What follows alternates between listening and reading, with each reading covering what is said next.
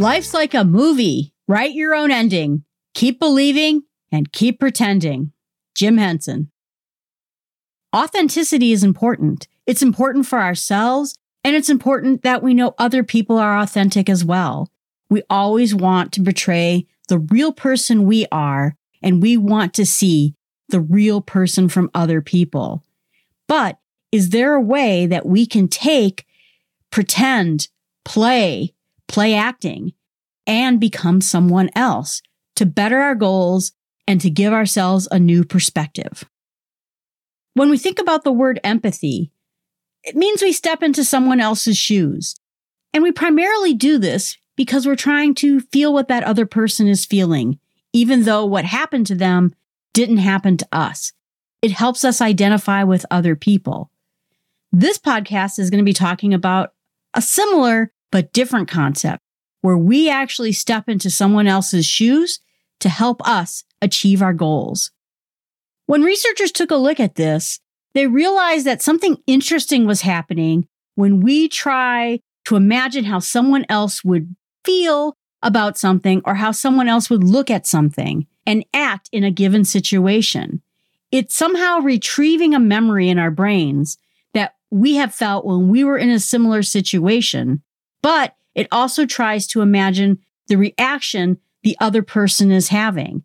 And those imagined reactions influence how we perceive the situation that's happening, and it can influence how we act from there. We're going to talk about a couple of pieces of research that discuss how we can step into other people's shoes and do better in our own shoes with that. We just had Halloween last week, and if you were anything like me as a kid, you remember dressing up in your favorite superhero or your favorite character from a TV show.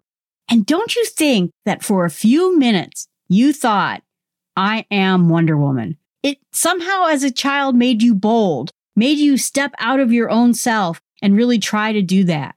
Think about times that you were play acting as a kid and you stepped into the role of your favorite TV show character. It really helped us as children become someone else. But the question is, can it help us now? Psychological Halloweenism is a term that was invented by psychiatrist Sereni Pillay. He talks about it as the act of dressing up, really trying to get out of your own head and start doing things in a different way. He indicates that a 2016 study where two psychologists asked subjects to come up with new and creative ways of using regular items.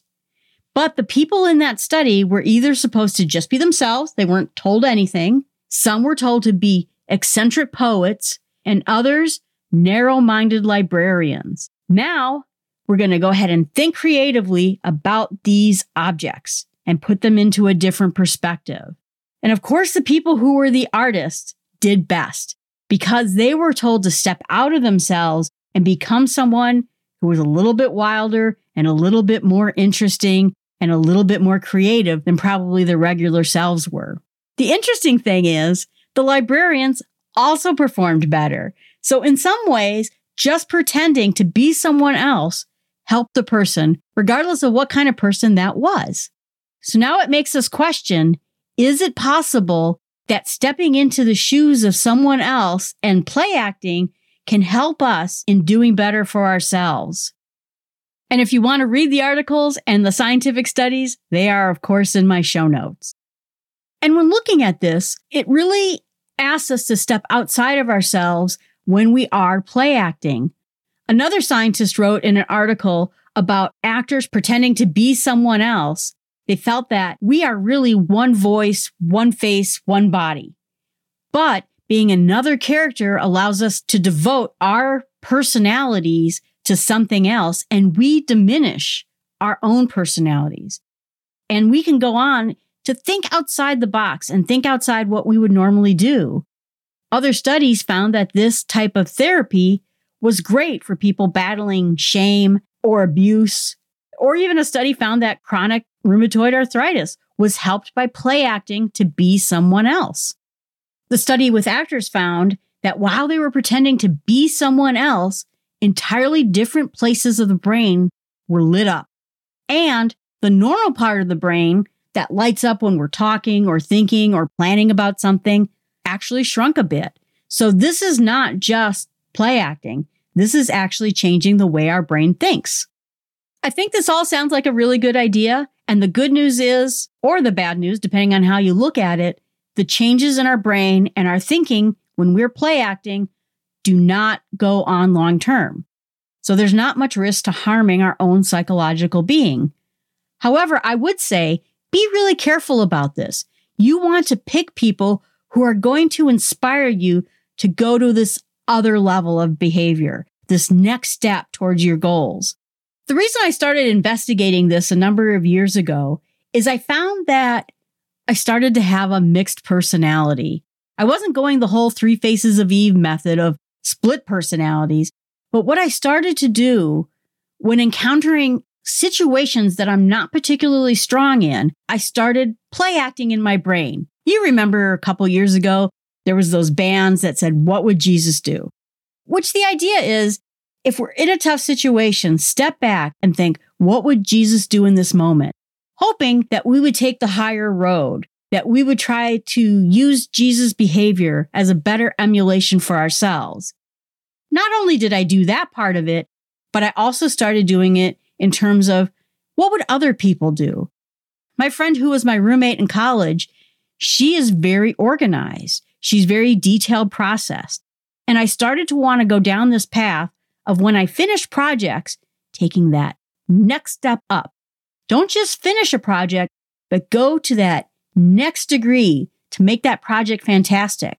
I would sit there and look at my project and think, what would my friend do? What would she do if she were in this case? How would she organize this? How would she take it to the next level? The next personality came in terms of fitness. Fitness has been a big struggle of mine, which is why I spend so much time focusing on it. I love sitting, and I love all these activities that involve sitting, everything from reading and computer work and knitting. But I want to be that adventurer. So my fitness trainer, Heather, she's an adventurer. She does these amazing adventurous things. And so when I'm thinking, no, I don't really want to exercise, I don't really want to get out of my chair, I think, what would Heather be doing right now? She wouldn't be taking this time to just sit here and not exercise today. She would be going out and going for a hike or going for a walk or going for a run or a bike. I have to be a little bit more like Heather if I'm going to be the adventurer, at least somewhat, that she is. And that encourages me to go out and do those things. And then the last one I can think of is my friend who lives a bit far away from me. She's bold. She's very bold. And I will tell you, I am not the most bold or confrontational person in the world. And when I feel like someone is taking advantage of me, I think, what would she do if she were in my shoes? What would she say right at this moment? And it helps me to become more bold, more direct, and say the thing that's really on my brain in a good way instead of getting just run over. It helps me to say the thing that I really need to say. So again, at these times, I take those positions to try to make myself do better. I have to think that all that controversy that happened a few years ago about the TED Talk about the power pose, right? So you're standing up in front of a group, and right before you're about to do this speech, you stand up there like Wonder Woman. And it worked for her. It empowered her. But when it was tried in a clinical trial, it didn't really help people the way that they thought it would. And so the power pose was thought, maybe this just doesn't work. And I wonder if it didn't work because of the story she was telling herself. I'm Wonder Woman. I'm going to do great on this speech. I'm powerful. I'm strong. I know what I'm talking about. I'm Wonder Woman. And then she goes out and does her speech. It empowered her, not because of the pose, although that pose helped her do a little play acting, but because of the story she told herself about the pose. And so I'm wondering too that if there's not a script that has to go along with the pose and not just the pose itself. So think about it a little bit. I don't even think that it has to be someone who's a real person. Perhaps the person that you play act for a little bit in order to come up with a good decision might be someone on television or in the movies. It worked for us as kids. I'm not sure why it wouldn't work for us now. Find someone who has that right attitude that you need right at that moment and think, what would they do right now? What would they be saying right now? What would they be planning for or thinking right now? And try to do that.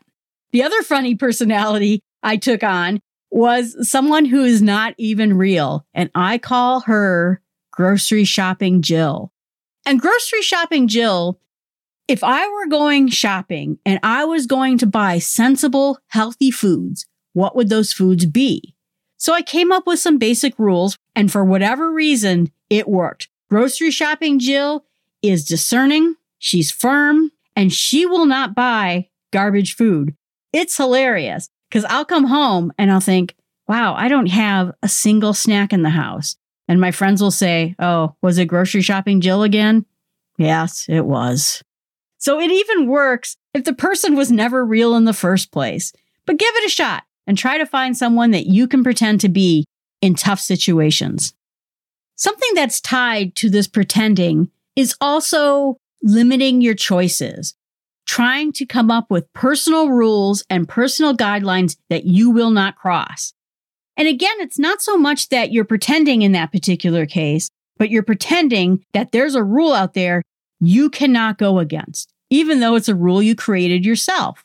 It's something that is your personal guideline, your personal rules, and you will not cross those things. Think about the story of Odysseus in the Odyssey.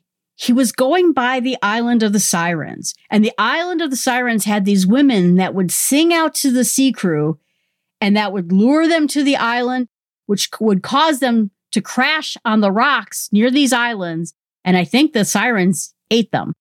So what Odysseus did is he plugged up the ears of his entire crew, so they couldn't possibly go to the bad Siren Island. He wanted to hear it, so he had his men tie him to the mast. Could not make the bad choice of causing the ship to go in to the islands. And he heard the siren song, but he was unable to respond in such a way that would get everyone killed. In this way, we can also limit our own choices by coming up with these fake rules that don't exist anywhere, but somehow give us agency to say no to things or to follow certain rules. I think that's where Grocery Shopping Jill is born from. Some of my rules have included, I can't buy a carb unless it has more than 3 grams of fiber. I cannot buy something with sugar in it if it has more than 25 grams of sugar. I think that Grocery Shopping Jill is honestly just a set of rules that I've turned into a personality. I put some resources in the show notes about some good rules to live by. Summary: when you're stuck in a situation and you can't think about how to do this thing properly, step into someone else's shoes. Find someone who would do a great job at this particular situation, pretend like you're them, and figure out what they would say. 2, come up with a cast of characters who you can commonly refer to when you're stuck in that situation. 3, come up with non-negotiable rules or guidelines that will help you stick to the goals that you're seeking to do.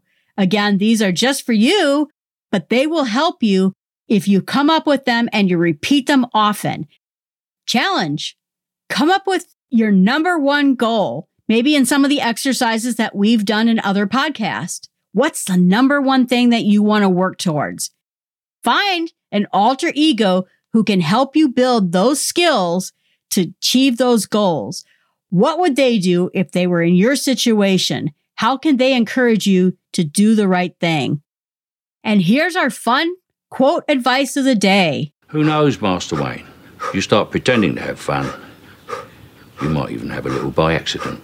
This quote is from Batman Begins in 2005. This is great advice, and I highly recommend using it.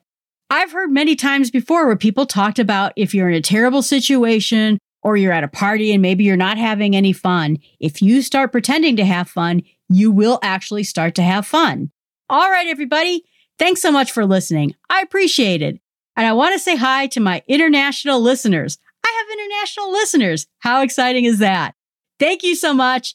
Please remember to subscribe. Go to my website. Let me know what you think of the podcast, or contact me if you have great ideas or you have questions you want covered in a podcast. And tell a friend. Thanks so much. Have a great week.